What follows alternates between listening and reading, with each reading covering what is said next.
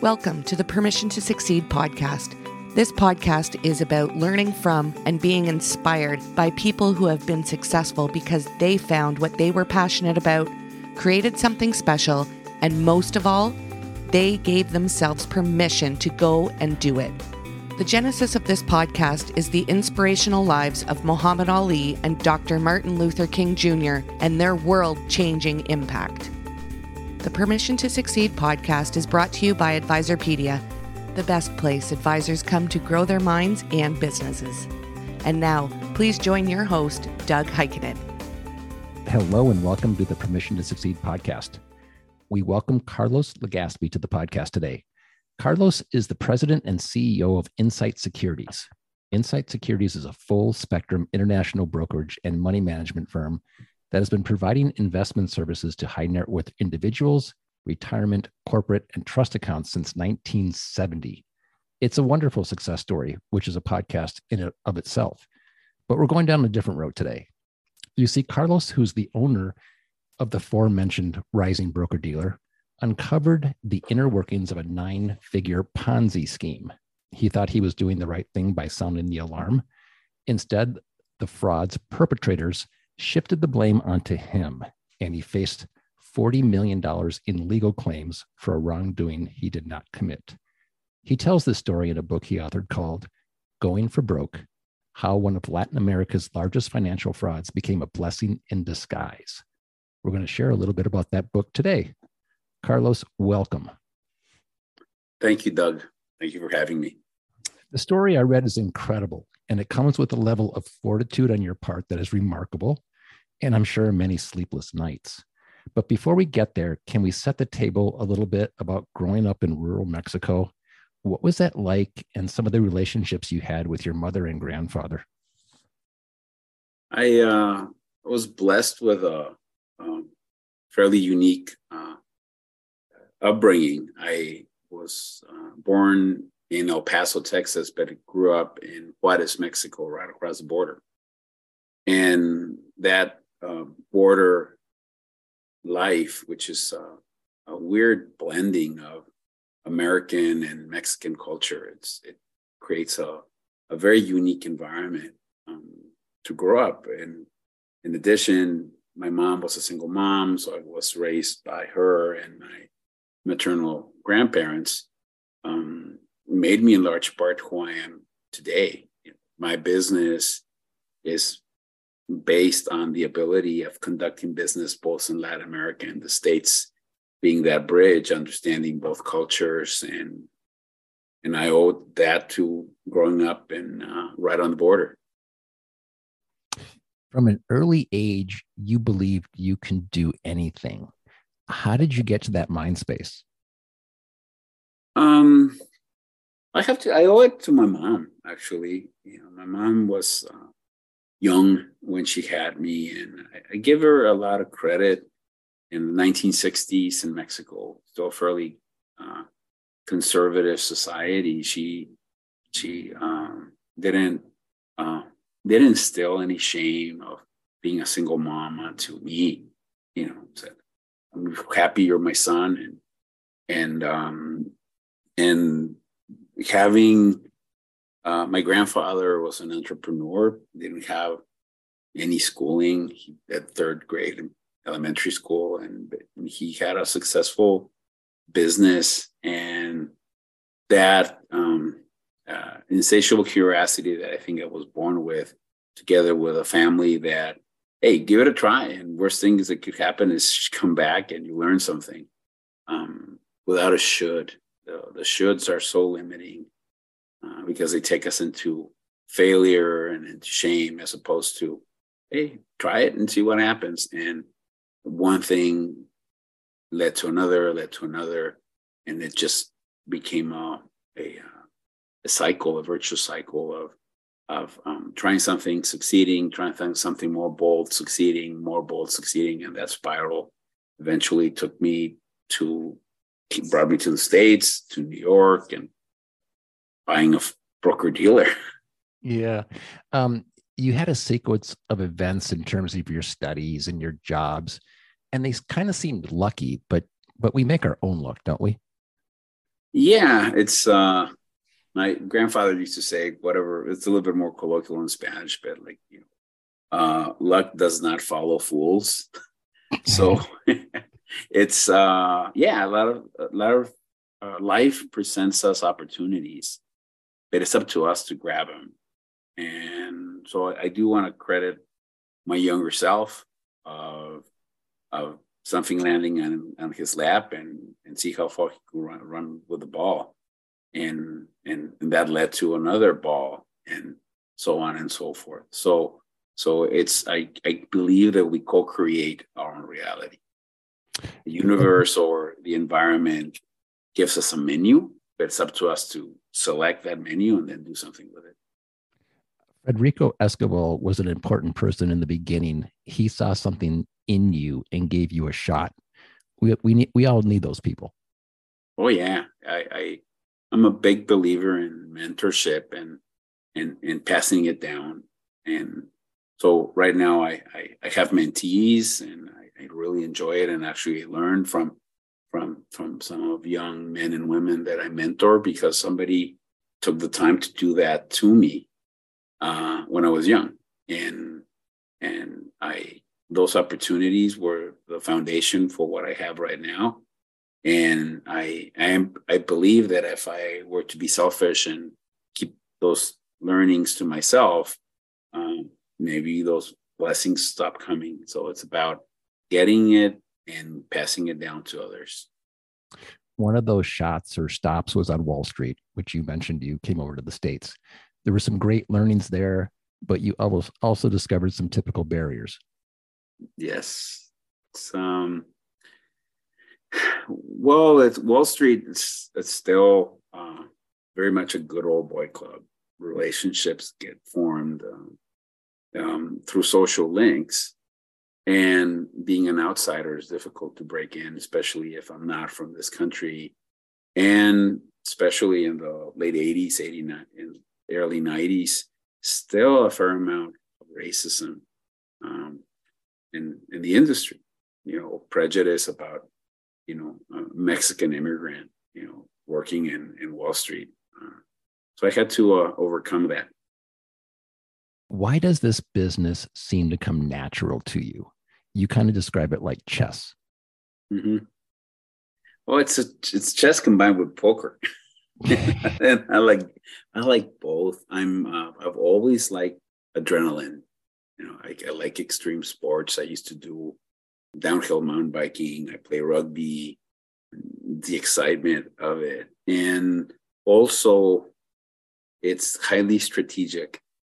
So it's all about choices. Do I choose to invest? Do I choose to sell? What line of business within Wall Street do I embark in? Do I go to research? Do I go investment banking? Do I go trading? And so when I got to New York when I was 22, I've always liked math. I always liked strategic thinking, and I like the adrenaline rush. It's a perfect combination. So after many years of working for others, you had to have your own firm. Why was that important to you, and how hard was that to make it happen? Oh, it took me a lifetime. It was an early on dream of mine, and I kind of see it as something that I was running towards and something I was running away. I always wanted to kind of be the king of my own kingdom, make my own rules, develop my own vision, realize the dream that I had. At the same time, I realized, as being that outsider that I described, that working the politics within a large firm, I was at a disadvantage, I had a handicap. So with that, I think probably the best way to proceed is through entrepreneurship and set up my own firm, so that it's I may not be the right color, but I'm the boss anyway, and somebody else got to deal with it. So things were good. You were growing significantly. How was that growth achieved, and what makes Insight Securities special? Well, I think the secret sauce that we have is the culture that I myself and my management team have developed. It's my dream was that we could have a profitable financial firm that could create abundance for everyone. That it was not a zero-sum game. I didn't have to take from you to make something. It was a collaborative culture that was infectious, and so brokers wanted to come and join us.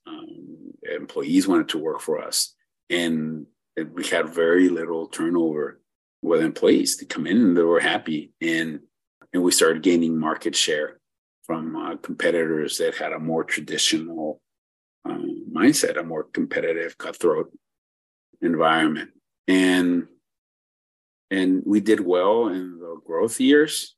But I think during when we got into that crisis related to that Ponzi scheme, I think that's what kept us afloat, because under normal circumstances, everybody probably would have bolted and the firm would have failed. But that bond between staff, reps, employees, we faced the storm together, and together we survived. And so I'm really proud of that, and I'm so happy when with my managers or my employees grow and develop and achieve their own dreams. So we're going to get to the Ponzi scheme, but before that, talk a little bit about the Latin American markets and the opportunities in that region that you see and maybe others don't see so much as. Well, it's for all its wonders, the U.S. is such a wonderful country, and it's very inward-looking country. Many U.S. persons don't even have a passport, never been outside the U.S. So through media and through other ways, there are beliefs of what life is like outside the U.S.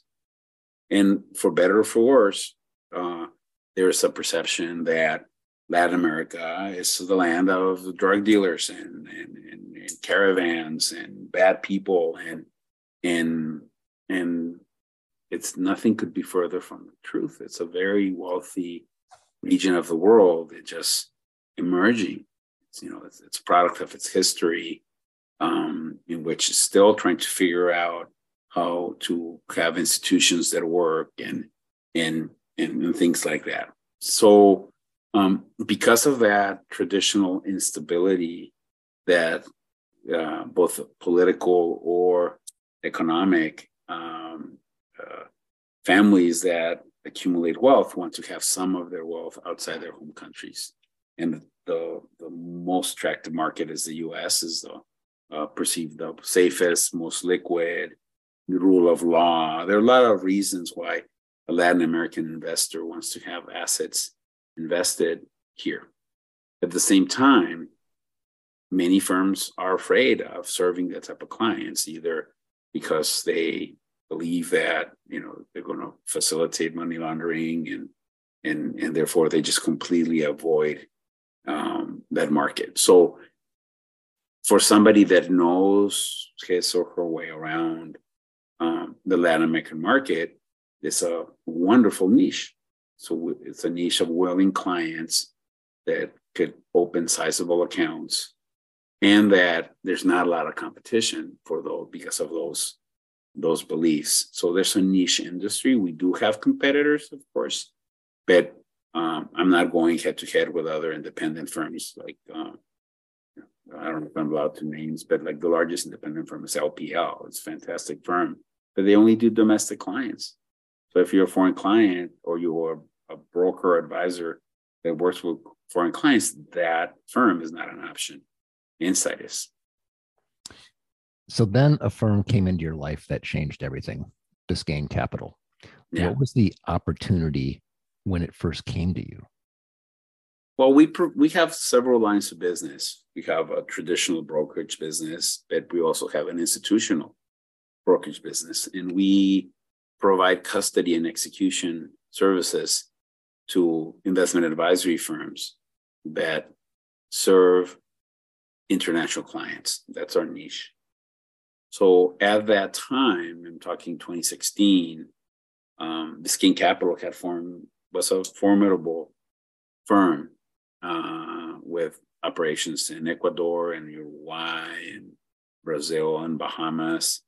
And they custodied their clients that wanted to have accounts in the United States at Raymond James, a firm called Raymond James. And Raymond James, for whatever reason, made the decision to exit the Latin American market. Therefore, they needed a substitute custodian. And several firms, we were bidding for that business. And for better or for worse, we won it or lost it, whichever you want to call it, in hindsight. But yeah, the business came to us. Were there any red flags when you were looking through it? There was obviously due diligence being done. It was probably the most sophisticated ruse that I had encountered in 30 years, because they did a simulated sale of the firm to an apparently legitimate buyer.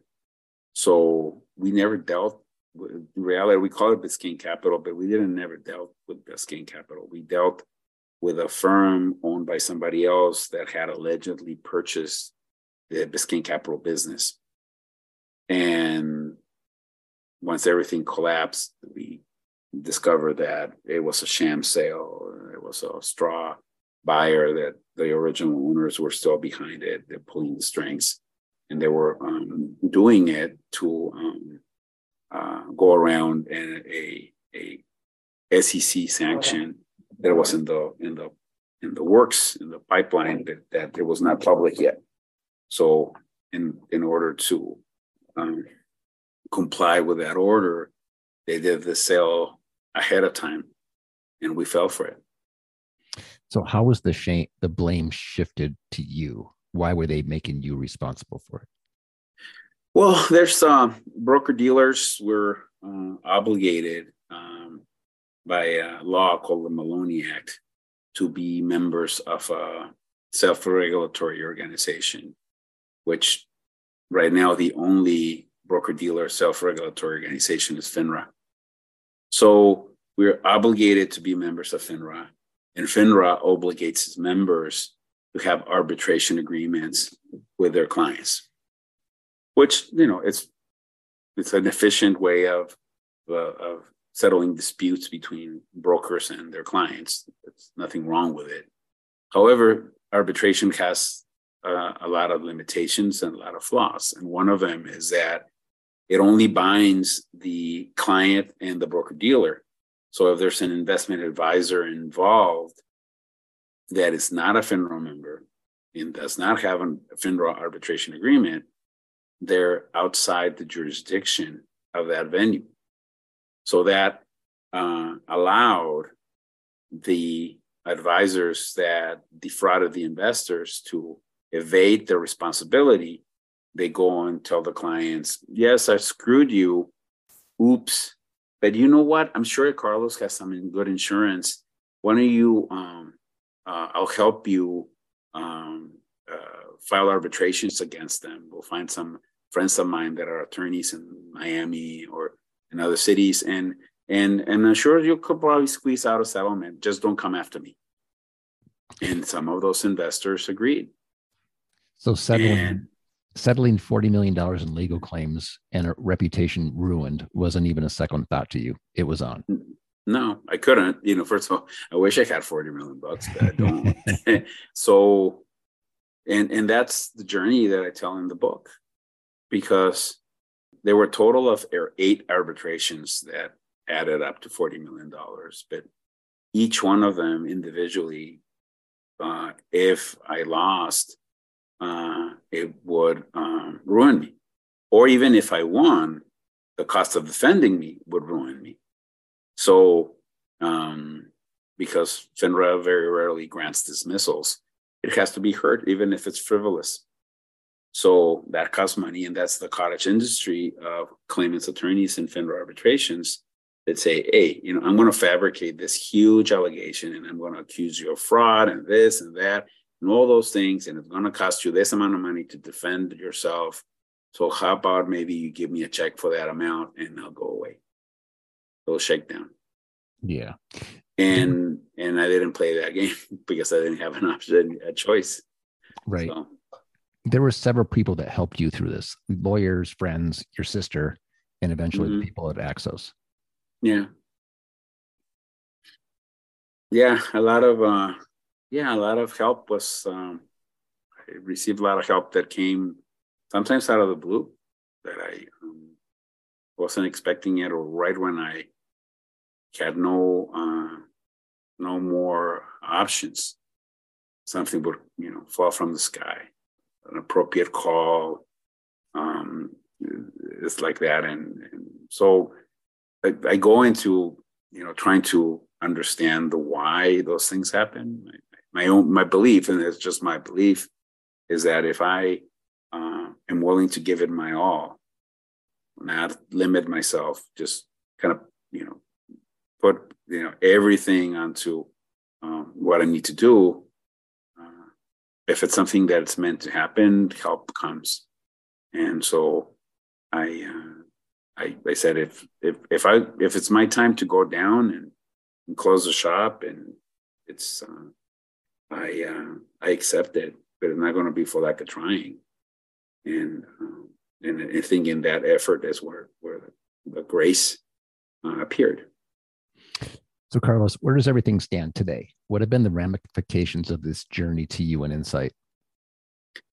Oof, so many. That's why I call it a blessing in disguise. It's because people said, like, you got sued for $40 million. You almost filed for bankruptcy. You lost your clearing contract. All those things. What's the blessing? And there are many blessings. One is that I'm still in business, and my competitors better watch out, because I'm back. And just that competition, I love it. I think it makes me a better entrepreneur. Probably less arrogant, maybe a little bit more cautious. I've learned to tap on the wisdom of others, both on my staff and outside, so that when I'm about to embark in a line of business, I could bounce it off with somebody that may see something that I didn't see. If I come across a similar situation, maybe somebody would have asked a question that I had not occurred to me to ask, that would have avoided this. Also, I think just made us tighter. It's kind of like when, many troops become really tight with each other when they go to combat. And I feel that happened with the members of the firm. We're just like family. We just went to hell and back, and we're still here, and that will never go away. It's wonderful. The book is called Going for Broke: One of Latin America's Largest Financial Frauds Became a Blessing in Disguise. It's a great read. And Carlos, we thank you so much for being with us today. Thank you, Doug. To learn more about Insight Securities, please visit insightAmericas.net. To learn more about Axos Clearing, please visit axosclearing.com. Please follow us for timely updates on Twitter, LinkedIn, and Facebook, all at Advisorpedia. For everybody at Advisorpedia, our producer, Julia Smallin, and the Power Your Advice podcast team, this is Doug Heikkinen.